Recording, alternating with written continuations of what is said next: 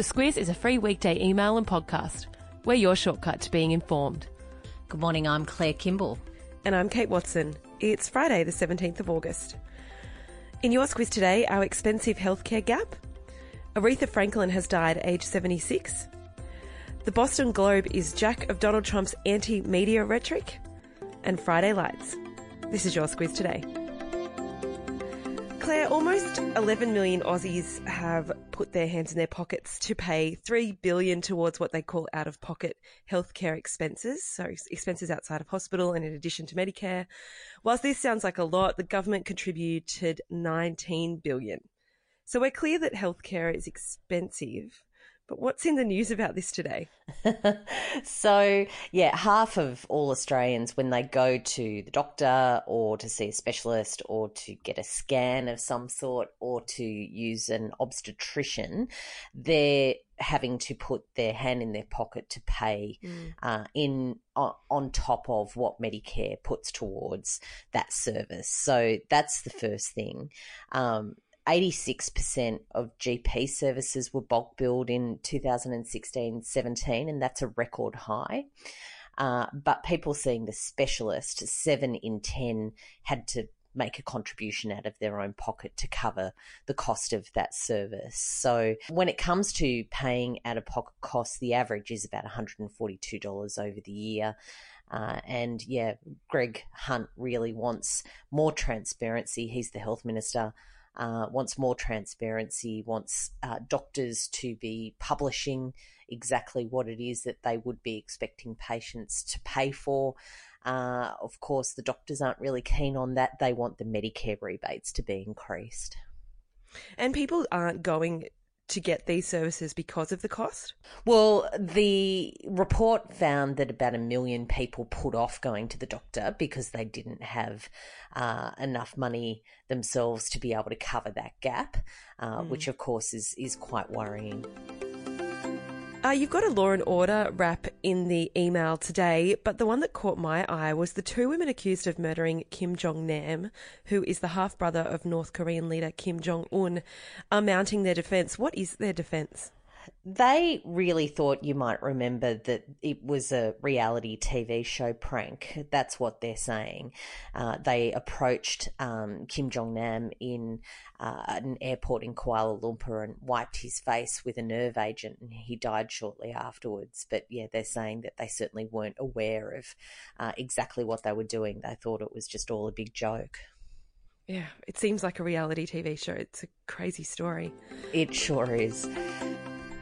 Donald Trump has made it very clear he isn't a big fan of the media.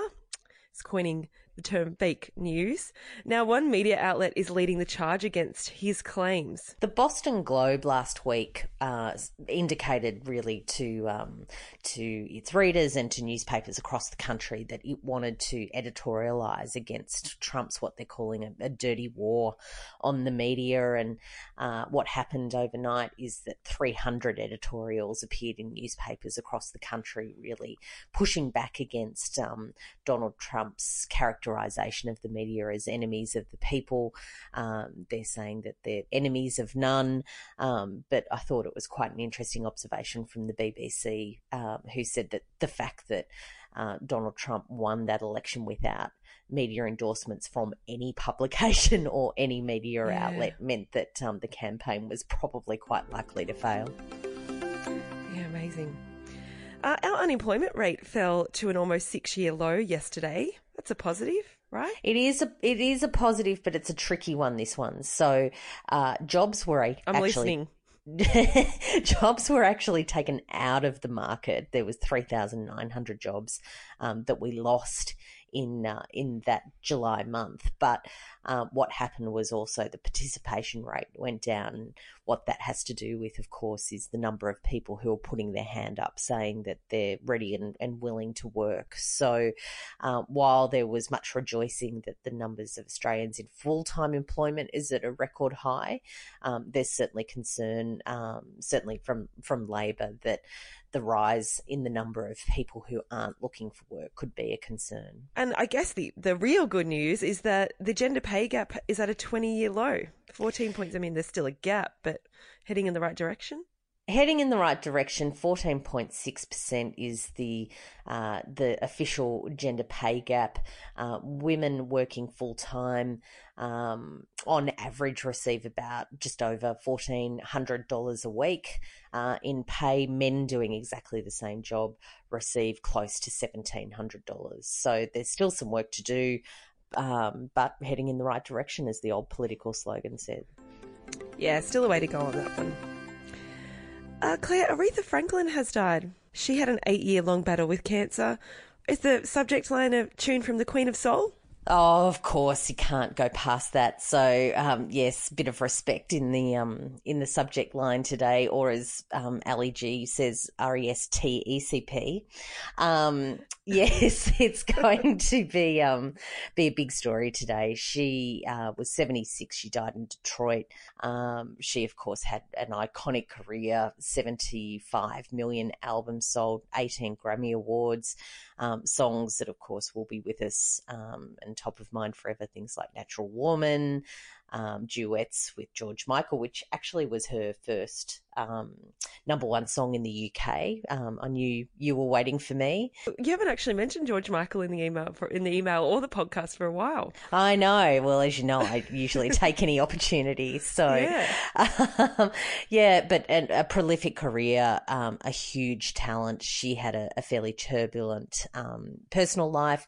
She had a husband who there was domestic violence in that relationship. She had another husband that she split from, and then quite a long-time partner, 4 sons, problems with alcoholism and depression in her life. But she was a noted civil rights activist, seeing what former President Barack Obama had to say about her. She, of course, sang at his inauguration, was quite moving, and yeah, a real icon gone. Yeah, absolutely. Oh, bring it home with Friday Lights, Claire. So one thing, Kate, I know we know each other pretty well these days, but one thing that you probably don't know about me is that I have a thing for makeup tutorials. I find them quite soothing and mesmerising. Yeah, this is a surprise. Particularly given you spend a bit of time with me, and I very rarely wear makeup these days. And that's the surprising part. But anyway, continue. But yes, there's one particular YouTube star who's very straight talking. She's very honest without being, sort of over the top. She's just, she's trying to keep her integrity, in this world of Instagram influencers and online reviews. So there's quite an interesting article about that whole murky world and how this woman tries to keep a straight and narrow path down that. Second, I've got just a link. Of course, I'm always interested in interior design and trends and that sort of thing. And, the thing to know is that terrazzo is the new marble. So yeah, saw it on the block. I'm all over this one. Oh, good. There's a little tip. And also one for the home cooks. There's a fabulous link to just some good hacks. Yeah, I certainly, I cook quite a bit, but there was a lot in there that I took out of it. So I hope you find that helpful too. Thanks, Claire. And thanks to everyone who has listened to the Squiz Today podcast this week, or who has read the email. If you like it, share it with your mates. And most of all, have a great weekend. The Squiz is a free weekday email and podcast.